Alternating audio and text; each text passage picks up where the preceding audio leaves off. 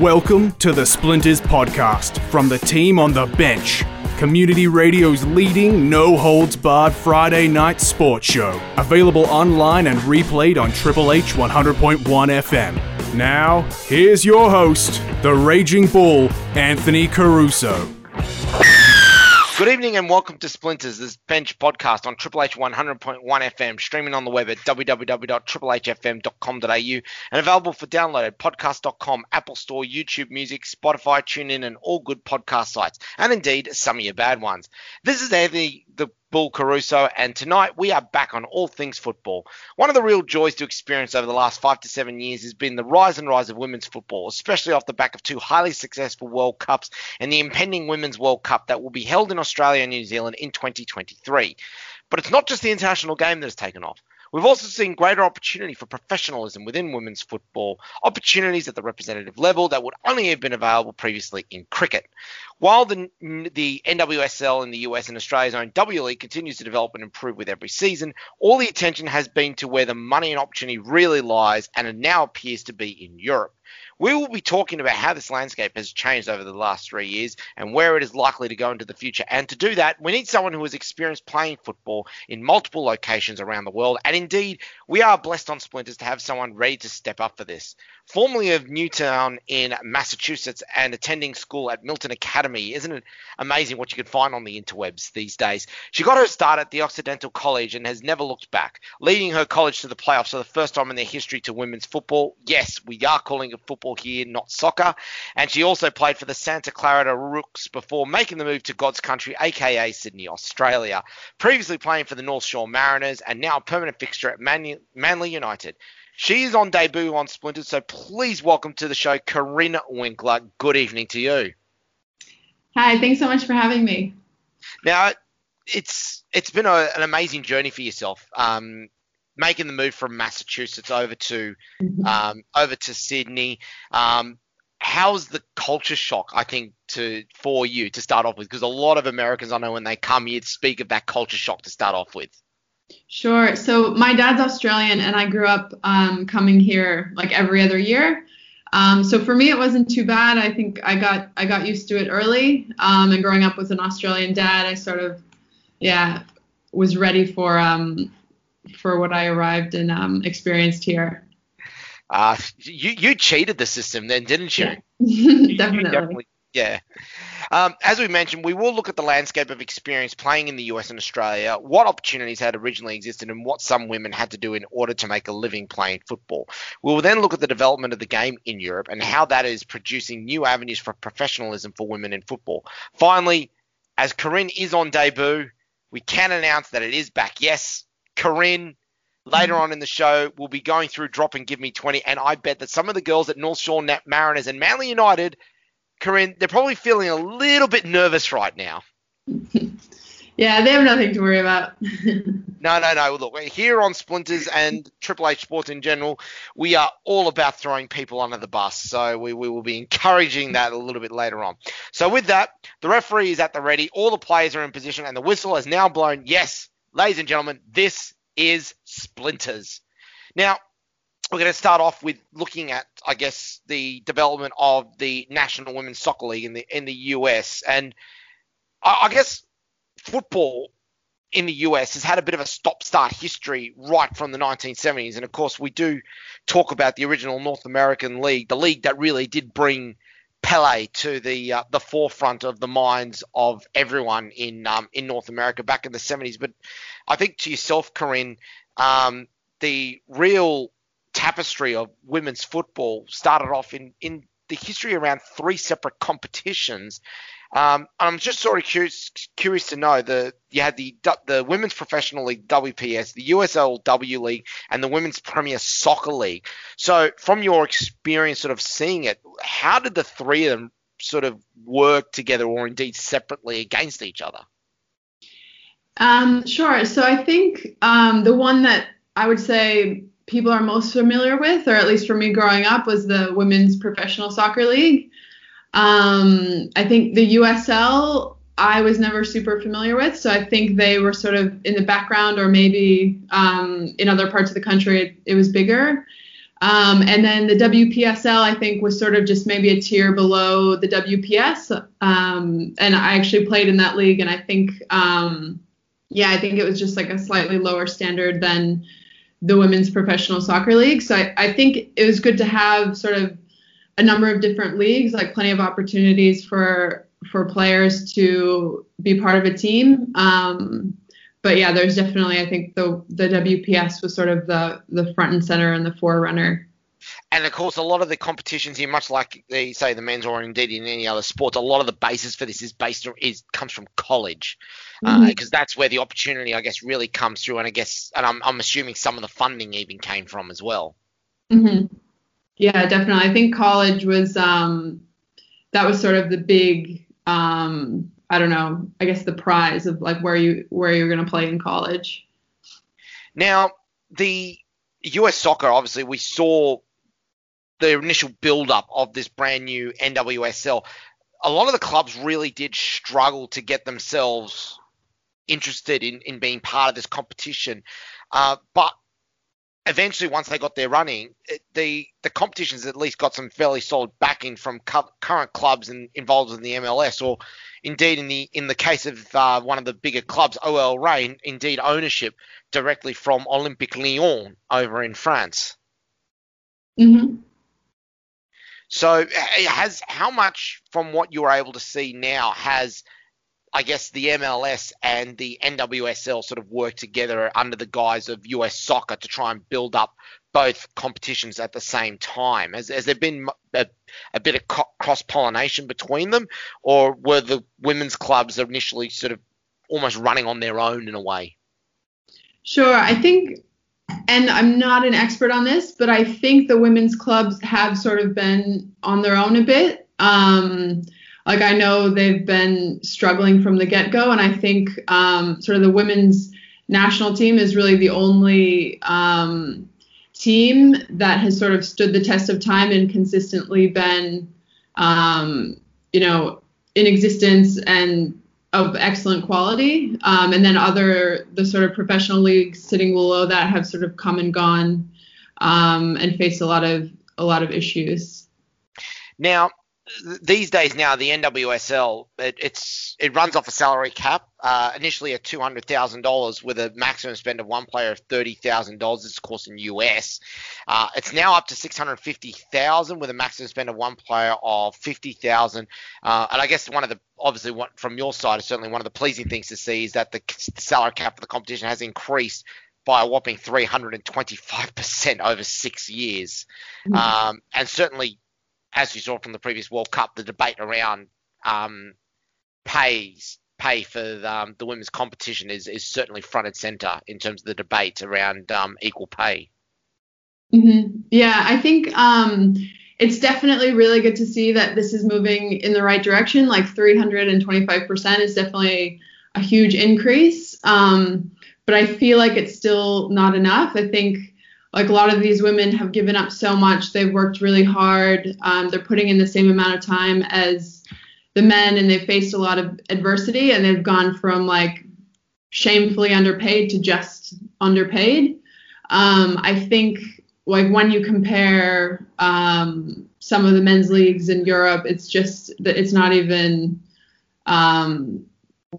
close. So I think it's good to see that it's going in the right direction, but I think it can go further. Yeah. Well, this is the interesting part, is that one of the things that we have found is that the players who represent the national teams in the competition, so USA or Canada, they receive the added benefit of having their full wages paid and having it exempt from the salary cap. So, mm-hmm.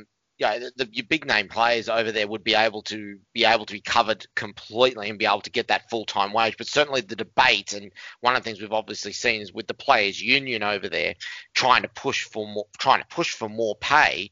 You've got the players who are already, I guess, well established in the national team, but you don't see that money sort of being filtered through to some of the other players, especially those just trying to get a foothold. Mm-hmm. Yeah, and I think when you put it in context of how many, like America's huge, the population is huge, the number of women playing football there is huge. And it's probably only like a handful of players that would actually qualify for that like extended salary cap. So I think it's definitely a good start, but maybe if those benefits reached a larger number of players, it would be sort of more motivating for younger girls and players that are kind of coming up through the ranks for them to make that choice to, put the time and energy into continuing and pursuing football. Compare it with the MLS, where the salary cap at the moment is at $4.24 million, along with what we would in Australia call the marquee rule, the marquee player rule, where you have 3 players exempt from the salary cap. Over there, and I think I had an absolute giggle when I discovered this, is they actually colloquially call this the David Beckham rule. So this has been, it's one of the biggest things that causes the dispute in terms of pay, and it's an interesting challenge in terms of ensuring a player gets paid a fair wage for a fair day's work against something that is, commercially and financially sustainable. We saw MLS take a risk on pumping money via the LA Galaxy to bring David Beckham over to play in MLS, and all of a sudden the commercial opportunity for the MLS exploded off the back, and you saw the likes of players coming over into the future, the guys like, Freddie Ljungberg, Thierry Henry, Sebastian Giovinco, and of course, one of my favorite players of all time, the maestro himself, Andrea Pirlo. But it then raises an interesting question. Do you wait for the money to come in before you pay more for the players, or do you do what, say, the MLS did and what cricket are doing here, especially for women in cricket here in Australia, and that is make the investment in a particular product for the game that looks to generate funds in the long run? And this is a debate that I don't think the US have quite gotten a hold of just yet on the female side. Mm-hmm. Yeah, I think, my opinion is definitely that the investment is the only piece that's missing. I think if you have an excellent product and you invest heavily in sort of putting marketing, advertising, media behind that, it's definitely a recipe for success. And I think women's football in the States, like, there's so much talent there. They've had so much success on an international level. The only piece that's missing is that sort of investment. And I think it's a no-brainer. The potential is huge. And we've already seen their success sort of in spite of, them being underpaid and, just not having that money there, that financial backing in the past. So I think once that gets added, I think it'll just be sort of a snowball effect of, positive outputs. And that's really the debate, isn't it? And I think that it's something that's lost on a lot of people who are opposed of trying to increase the pay for women, is that do you call it pay, or do you say you are investing in trying to create a new product? Because really it's the same thing that you do in business. If you see something's got potential, you invest money. Yes, you're taking a risk, but you can see the potential that's going to come with it, and that you're creating a new market. And not only that, but you're giving these players an opportunity to be able to achieve their ambitions when it comes to football, but also you're going to give them training that's going to be in with them for life. And we know that one of the biggest challenges that we've had, say, for example, with women's sport in Australia, is that culture change to help women become media and commercially savvy. Mm-hmm. And I think the part of that investment is training them up to be able to handle the pressures and the expectations that come with it. But it's something that it becomes very rewarding for themselves in the long run. But do you put the cart before the horse? And it seems like, in certain elements of America, they feel like, well, no, we want to see the money first. Well, Is that really the right way to go? Yeah. I have a book written by Abby Wambach. So she's a player from the U.S. women's national team. I think she was captain at one point. And at one point in the book, she shows these numbers. So in 2015, when the women's U.S. national team turned a profit of $6.6 million, the men's national team earned a profit of just $2 million.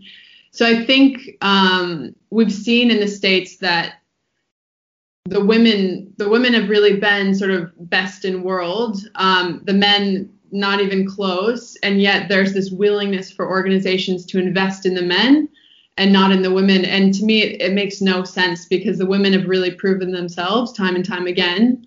And that hasn't been the case for the men. So it's interesting, because I think when you just look at the numbers or just look at it from a raw business perspective, there's really no reason like that there should be so much hesitation investing in the women's game. Now let's compare that with the situation that we've got in here in Australia, because the W League has started off, I guess, a bit of on a smaller base, and so much so that the competition initially started off with a salary cap of only $100,000. The growth on a percentage level has actually been even bigger than the US, in that the salary cap is now at $450,000. Mm-hmm. And the significance of that is that if you compare the minimum hour wage for a W League player for the A League, for a minimum hourly wage for an A League player, it's exactly the same. Mm. It's just the difference is that the W League players are actually playing less games. It appears to be the only difference. So the question will then come about, well, how do we increase the number of games? Mm-hmm. So the opportunity is certainly there, and I think we're starting to. I think the big benefit we've seen with the FFA so far is that they've shown the willingness to, I guess, to invest in the women's game here, and we're starting to see that now with, I think, the Matildas now becoming fully professional. Mm-hmm. Yeah, I think I know a lot of the top Australian players are playing abroad, and I think it'll be really positive sign for the W League when those players start sticking around and wanting to play here. But yeah, I definitely think it's also heading in the right direction, and it's good that the women are getting paid more here, but still, again, there's, I think, a ways to go. Oh, no doubt. Absolutely no doubt. There is a way to go. So, and it's up to us, to show that growth, especially when you consider that football is the fastest growing winter sport for women now in Australia by the length of the Flemington Strait. Mm-hmm. So what really has changed? And I think the biggest game changer has really come from the 2019 FIFA World Cup, and all of a sudden, out of nowhere, seeing the growth of other European nations becoming competitive, apart from it just being the likes of, say, the UK, Sweden and Norway. We're now seeing Southern and Eastern European nations becoming very competitive in the women's game, and it's allowed the opportunity for the club competitions in Europe to be able to grow their own competitions to the point where they're even paying bigger salaries than the counterparts in the US and Australia. Mm-hmm. Yeah, no, it seems like Europe is really drawing a lot of the top talent now, which is super interesting. And the big thing is, and this is my curiosity with it as well.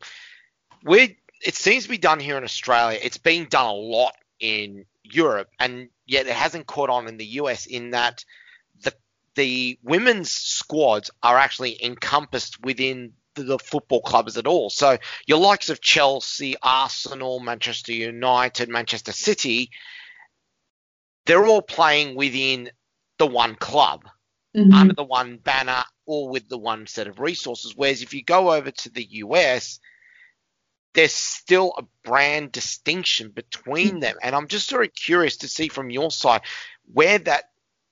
why that culturally still exists potentially, and what needs to happen in order to break that mold. Mm-hmm. Yeah, I'm honestly not sure why that exists, but I think that's probably like a key reason why the women haven't seen the same success there. Just because, if you have a team, for example, in Europe coming under the name Chelsea, like that name already carries a lot of clout, and people will get excited about it. Whereas in the US, you have teams just like names coming up out of nowhere that you've never heard of before, and then you don't put a lot of money into it, and they expect people to get excited about that and jump on the bandwagon, where it just seems very unlikely. So I think that's definitely a mistake that they've made by not sort of just building under, I guess, the same banner or like brand. I mean, could you imagine how much success they would have if? And I know that they're bringing in a new team in Los Angeles, but there's no guarantee that they're going to be named the LA Galaxy. Could you imagine the commercial opportunity if they named this women's team as part of the LA Galaxy? Yeah, no, it seems like you'd be crazy not to piggyback on that name. It's known worldwide. So yeah. What is astounding for me is the numbers that we're now going to see for the women's game in England, for example. So the likes of Caitlin Ford and Samantha Kerr now heading over to the UK to play full time, and a salary cap. This is going to make people's eyes water that how well this is now going, and it's only going to get better. We should point out as well, a salary cap of £504,000, not dollars, pounds. And a maximum of £233,000 that can be spent on one player, aka your marquee player. I think Samantha Kerr's on that. Awesome. Like I would, if I'm getting £233,000 a year to play football, I'm not exactly complaining, am I? Definitely not. That's the dream. So, just to give an idea for everyone here in Australia, so £504,000, that's a salary cap of 900,000 Australian dollars. So an average squad of 23, like you could imagine, an entry player is getting $40,000 a year. Doesn't sound like much, but that's a much better start than what you would have experienced, I guess, when you started. Definitely. Yeah, I think when I played semi-professionally in the States, I don't remember getting paid at all. It was, and now you're guaranteed in the UK when you enter $40,000 a year. No, that's great, and yeah, I think it's definitely well deserved. It's exciting, and I think like when I look back at sort of the choices I made along my, I guess, through my journey, I definitely remember like very clearly having a moment when I was choosing colleges. I had the choice to play Division I at, a school that had an amazing soccer team, or playing Division III, where I ended up playing, where the caliber of soccer wasn't quite as high, but I knew I would be getting a really good education. And I thought, I can't earn a living playing soccer, so I'll play Division III. Like, I still want soccer to be a part of my life, but I know that it needs to go hand in hand with my education. And I wasn't, I didn't feel like it would be smart for me to play Division I and invest so much time and energy in soccer, knowing that like once I graduated, there wasn't much waiting for me in terms of opportunities to play and earn a living. So I think when you have these changes in salaries, it'll really shift the way that like young girls, coming up in high school and university will, make decisions and where they'll put their time and energy. So it's exciting. And we're seeing this in other leagues as well. And I think the two leagues that people need to watch out for women's football in the future is Italy and in France, where the salary cap is actually even higher. And unlike the other competitions, the clubs, and this is the interesting thing, we talk about, again, the clubs are proactively investing in their players. Juventus, for example, have guaranteed that their players are going to get paid a minimum 50,000 euros a year, which is not bad to start off with.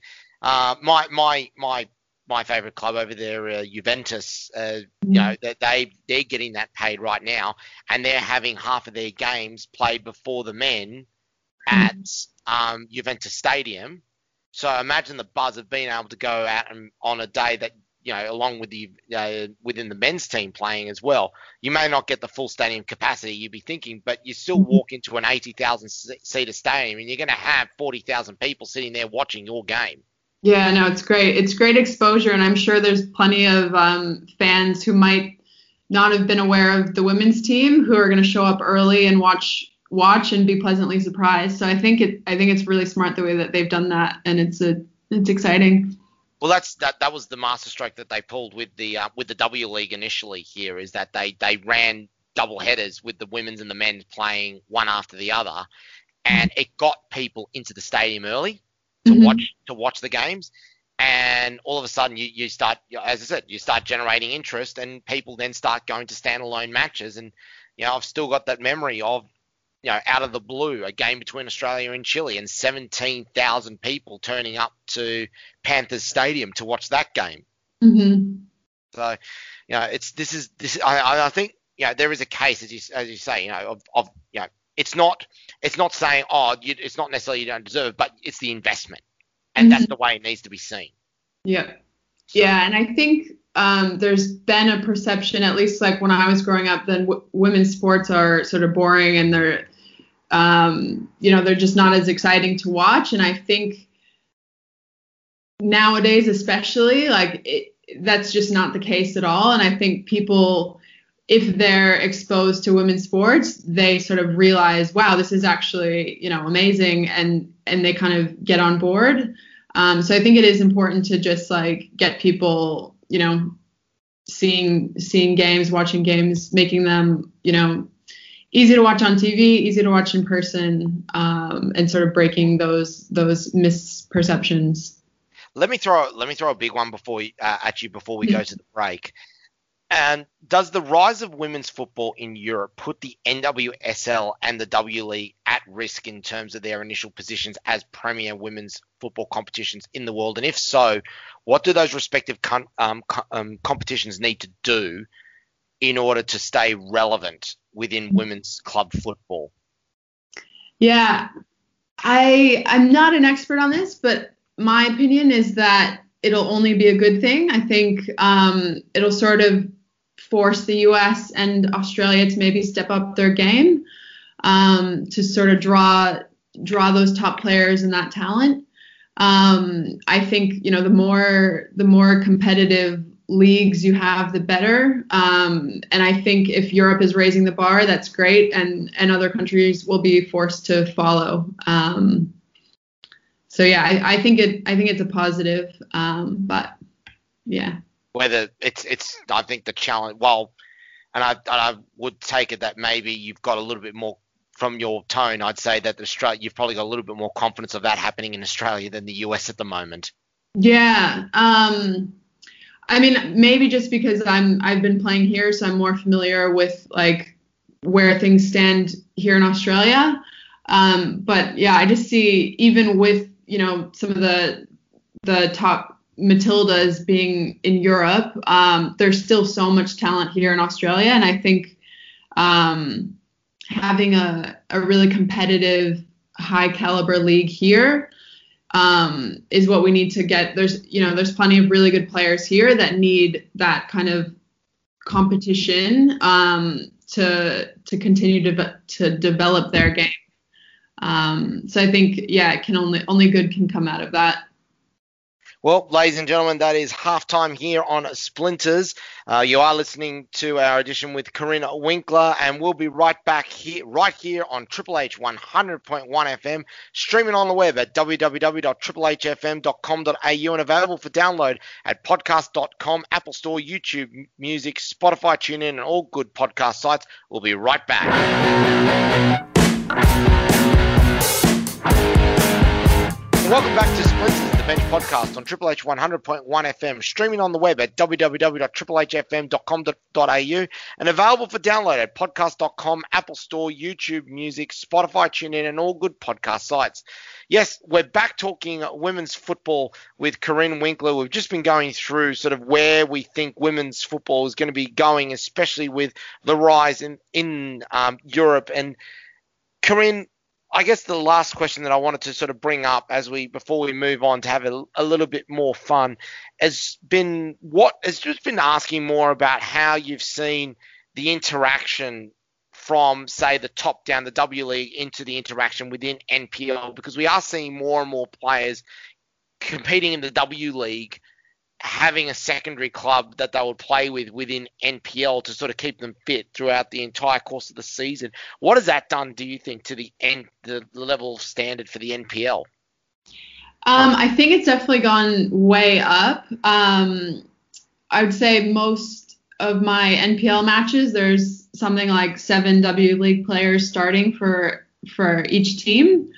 Maybe more, maybe less, but I'd say around that number. So I think it's definitely really brought the quality of NPL matches up, which is great. It makes it super fun and competitive to play in as well.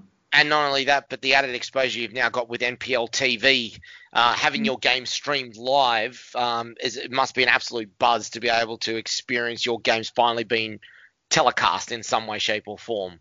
Yeah, no, it's great. And I think for me, like I can send my parents the link back in the States and they can watch. And yeah, it's always nice to watch back the games after and see, what you did well and what you didn't do well. So yeah, it's great. You'll have to send them this podcast now as well as part of it. So with that, I think it's a really good time to segue over to this part. It is the part that we always submit people who are on debut in to have a go to see how they react to it. So, Corinne Winkler, are you ready to drop and give us 20? I'm ready. You're ready. Question number 1, your hometown club.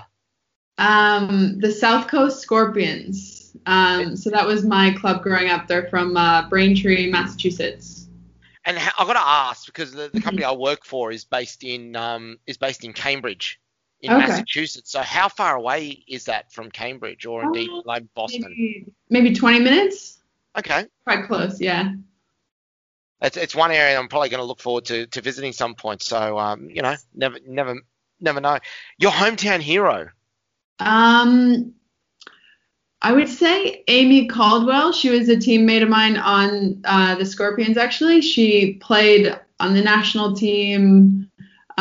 She's just amazing. She was sort of like the poster child for every team she's ever played on, like Gatorade Player of the Year.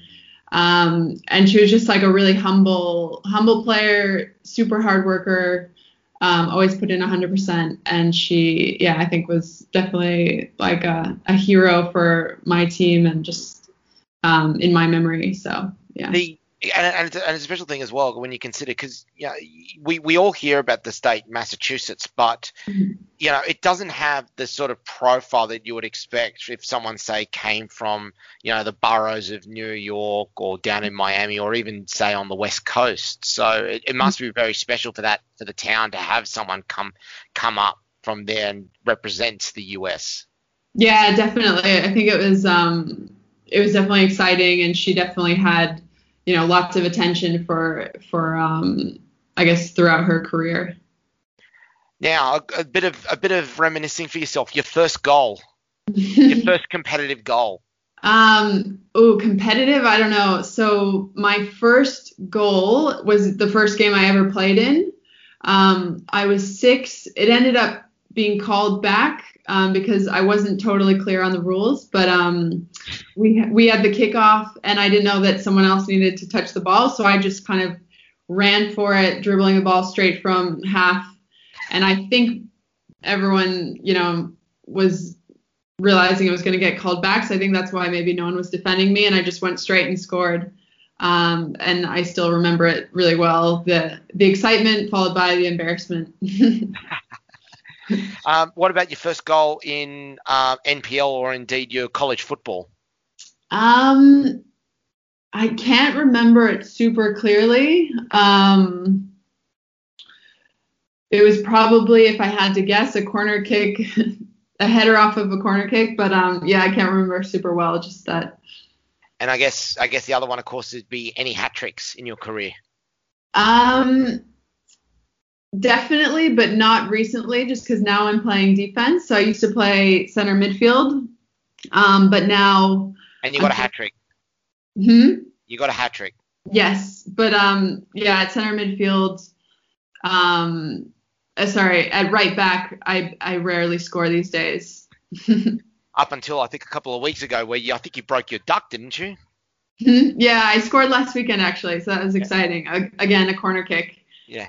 That's pretty much how it goes now. For those of you who haven't seen her play, Corinne's actually quite tall, so she'd be one of those players. It'd certainly be a target for corners. So believe me, it'd be like the equivalent of, say, a Tony Popovich. If they decide to throw him up into the line at a corner, he'd be definitely a target for a header. So, your biggest achievement on the field? I would say my proudest moment was at university, getting my team to the league finals. So that was my freshman year. We had a few like really talented first years join that year, and I think we definitely caught the league by surprise. So no one really expected us to go far, and then we sort of got into the finals, and it was just everyone was super excited. It was sort of history for the school, and we got a lot of big awards off the back of that. So it was definitely an exciting thing to be part of. And we go from the amazing to the other end of the spectrum. Your biggest fail, and you've already brought up your first so-called goal. Any others like that? Fortunately, I haven't had too many embarrassing moments like that on the field. I think, my biggest fail, I mean, probably I tore my ACL 2 years ago at training. I think that was like a pretty low moment. Yeah. I've done the ACL. I've done the ACL as well. That is not pleasant. No, especially at training. Like, it's just, there wasn't even, an exciting game to go with it. It's just, yeah. I know how you feel. Mine was a trial match. Oh, no. Out for the season before the season even starts. Yeah. Do you have a pre-game or post-game ritual? I would say my biggest pre-game ritual is just getting a good night's sleep. And then I used to have a coffee before games, and I've cut that out, and it's been hugely beneficial. I think I used to get a bit more panicky because I was, jacked up on caffeine. So now I kind of focus on trying to stay relaxed, and just staying calm. And then I think post game, I just order Uber Eats and watch a movie or watch TV. Any TV shows you've been sort of binging on lately? At the moment I'm watching Pablo Escobar. It's on Netflix. Yeah, I know the one. It's definitely entertaining. It's shocking, and it's great. we got around to just finishing the final series of Suits. So. Oh, nice. I'm now going to have to take lessons on how to dress by Harvey Specter more often. Yeah. Yeah. I need to find a new three-piece suit, actually. Anyway, how do you kill time during the off season? I think it's pretty easy. It's sort of like the one time where you have weekends free. So catching up on, going on a trip, weekends away, seeing friends, can be pretty hard, having, training on Friday nights and then games on Sundays to see friends during the season. So I think I sort of just catch up on all that stuff in the off season. Now, here's one that's always a bit controversial, this next question. Which sport do you think the world could do without, and why? Baseball. Definitely baseball. You have just won so many points in my book right now. Yeah, I felt strongly about this for a long time. It's a sport that, in my opinion, is 90% marketing. I don't understand the appeal. I think it's quite one-dimensional and predictable, and I'm not sure why Americans love it so much. Yeah, could not agree more. Which 3 sports stars would you invite to dinner, and why? Let's see. I think Ronaldo would definitely be there just for the entertainment value. Hang on, we should just clarify. Are we talking Brazilian Ronaldo, or are we talking Cristiano Ronaldo? Cristiano Ronaldo, okay. Abby Wambach, just because she's a legendary player. She seems like a super interesting person. And then sort of random, but Liverpool's Alexander Arnold, just because he's one of my favorite players right now. Oh, yeah, so Trent Alexander-Arnold. Yes, I think he plays right back, which is that's right. Playing these days. So that's good. The biggest sporting location you have ever played at? I'd say University of San Diego Stadium. which I think seats like 10,000 people, and we probably had maybe like 100 people there. So it felt very big, probably because it was so, I don't know, empty. But and then here in Australia, playing at the Central Coast Stadium up in Gosford. Oh, you played at the old Blue Tongue. Yeah. That's actually a very good facility up there. Yeah, no, it was a really cool stadium to play at, and because I grew up, visiting my grandparents and driving past there, and then actually getting to play there was pretty cool. Now, did you experience the one thing everyone ever talks about whenever they play at Central Coast Stadium? That ground has the habit of turning into a wind tunnel. We didn't experience that, luckily. Yeah, because especially with the wind, if you get the southerly and the wind skips off the water, it's actually, especially in the winter, it is incredibly unpleasant because it's got that edited edge of coming straight off the water, and because of the way the stadium's actually designed, there's only one direction for the wind to go, and that's just straight through. So if you're sitting right up the northern end, it's not pleasant. No, that sounds terrible. I'm glad we missed that.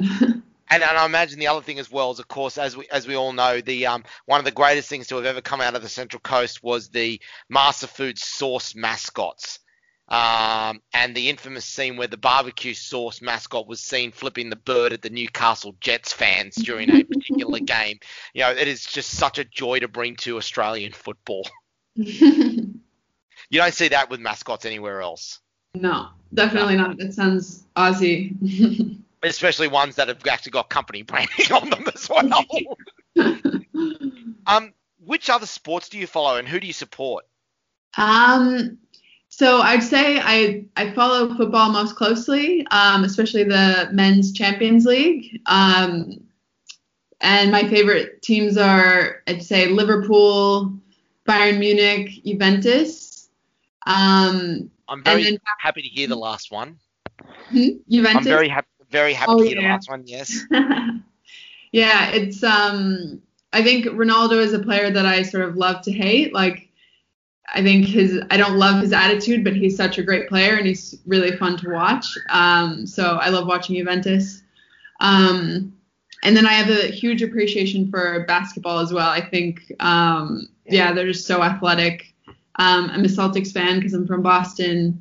Although I haven't followed it as much now that I've been living in Australia. So the one thing that the two that will surprise a few people is the no mention of the other two big sports, obviously from Massachusetts, being the New England Patriots, and the and myself being a hockey fan as well. No mention, thankfully, of the Boston Bruins. Oh yeah. Being a Montreal supporter myself, which if I said that over there, I'd probably get lynched.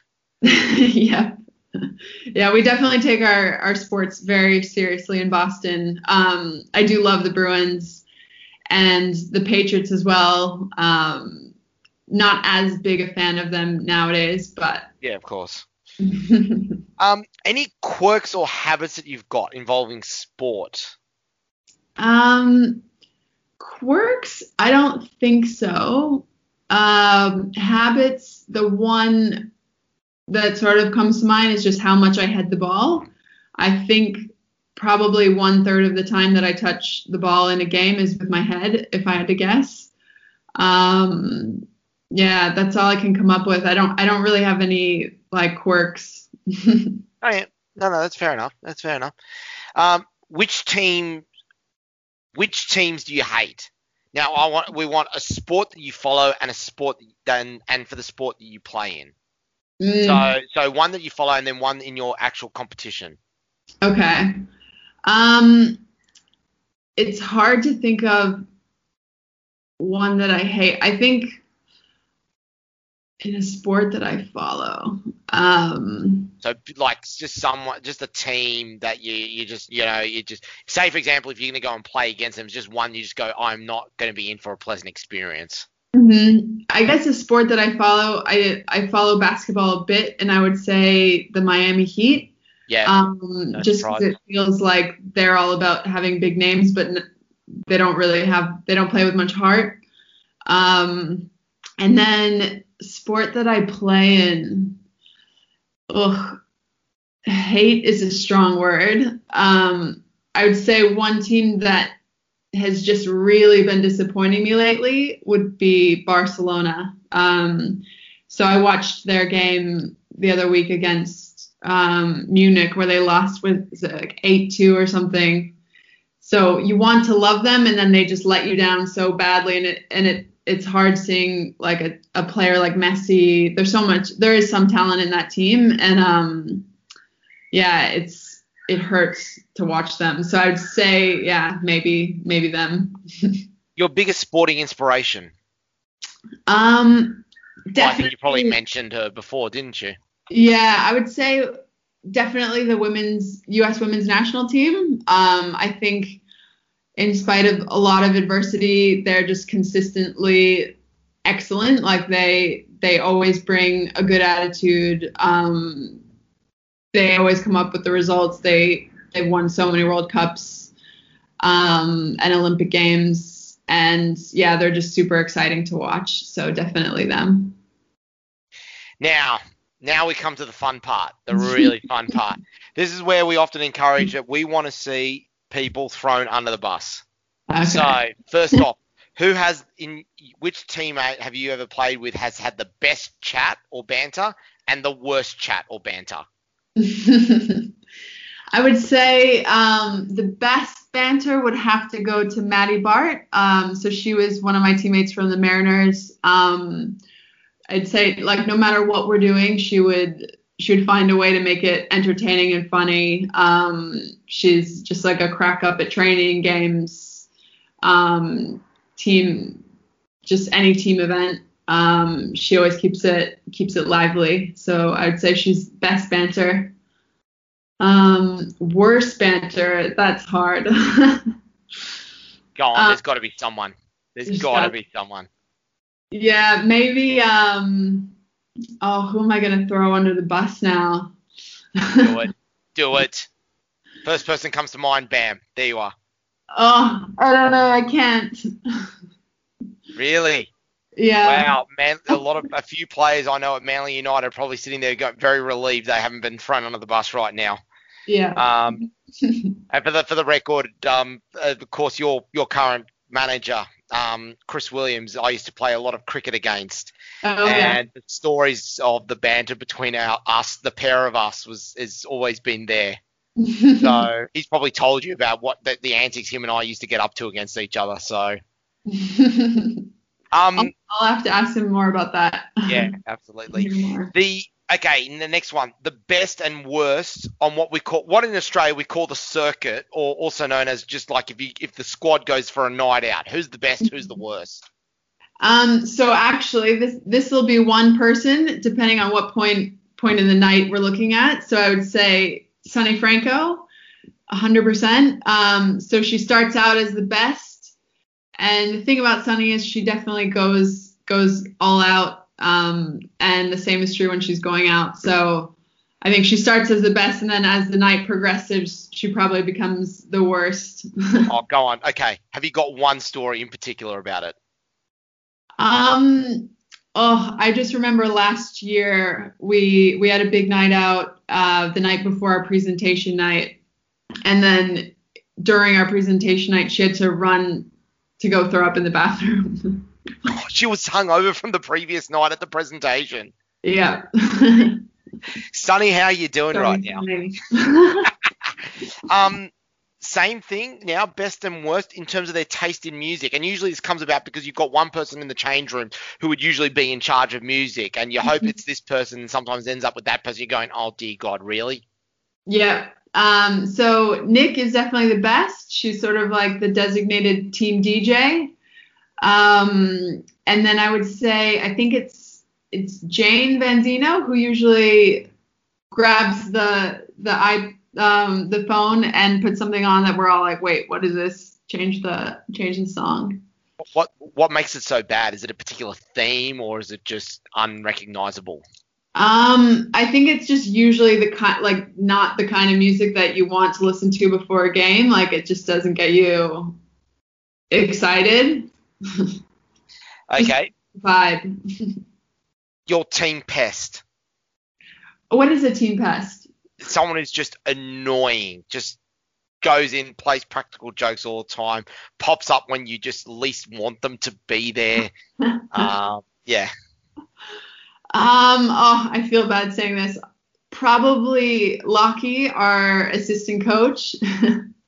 He has a way of just, coming in at just the wrong time or saying, I don't know, stupid stuff. Yeah. Any that just comes to mind straight away? Yeah, no, I'd say Lockie. Yeah. No, I mean like anything he's done specifically, yeah. Oh, not that I can remember, but yeah, they come up pretty often. Oh yeah, okay. So just a serial pest. Yeah. Which teammate would you refuse to get in a car with for a drive to the game, and why?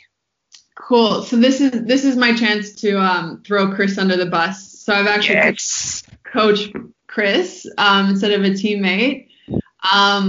And the reason why is just because he loves his tactics, and I can just imagine that the entire game he would want to break down every aspect, every possible scenario that might happen, which just doesn't go well with my pregame routine of trying to stay calm and not overthink things. I got to say, it's one of we don't ask that question very often, but that is just one of the best responses I've ever heard. You've thrown your own coach under the bus for just going over the tactics over and over again. That is just simply brilliant. His No, you're absolutely right. I mean, that is just outstanding. And question 20. Which teammate would you like to throw under the bus and make them come on and join us to drop and give us 20? I'll have to go with our skipper, Chloe, for that one. Unfortunately, you're too late. Oh, no, she's already done it. She's already done it. How about Remy? Has she? No, Remy hasn't. Let's go with Remy. Remy Simpson. Yeah. So, Remy, you have officially been called out. So, are you going to accept the challenge to drop and give us 20? Of course, for those of you who don't know, Remy Simpson, the star striker for Manly United and also for Sydney FC in the W League. So, that's one that could be quite brutal, knowing that she's a Raiders girl and they breed them tough up there. Yeah. Well, ladies and gentlemen, it is full time here on Splinters. What an absolute pleasure it has been to do this episode here. I want to thank our guest, Corinne Winkler, for joining us. It has been a pleasure. It has been an honor, and it's been wonderful to talk through some of the issues, obviously, and the challenges that has come, and certainly the potential with women's football, and then to have a bit of fun with yourself. And we wish you all the best for the rest of the season at Manly United. Thanks so much, and thank you for having me. It's been great. Well, ladies and gentlemen, that is full time here on Splinters, the Bench podcast on Triple H 100.1 FM, streaming on the web at www.triplehfm.com.au, available for download at podcast.com, Apple Store, YouTube Music, Spotify, TuneIn, and all good podcast sites. Coming up in the next couple of weeks, we're going to be starting to ramp up towards the start of new seasons. The next 2 weeks, we're going to be doing our EPL preview. So the spicy chorizo himself, Dom Rizzuto, will be joining myself to preview next season's English Premier League. Can Aston Villa stay up again? Can my Southampton team continue their rise up the ladder after their thrashing against Leicester City? Will we see Liverpool go back-to-back? I'm sure Corinne will want to see that. Oh, yeah. And then after that, we will have our countdown to New South Wales Premier Cricket. All that and plenty more coming here on Splinters, the Bench podcast. This is Anthony Bull Caruso. Run hard or run home. Good night.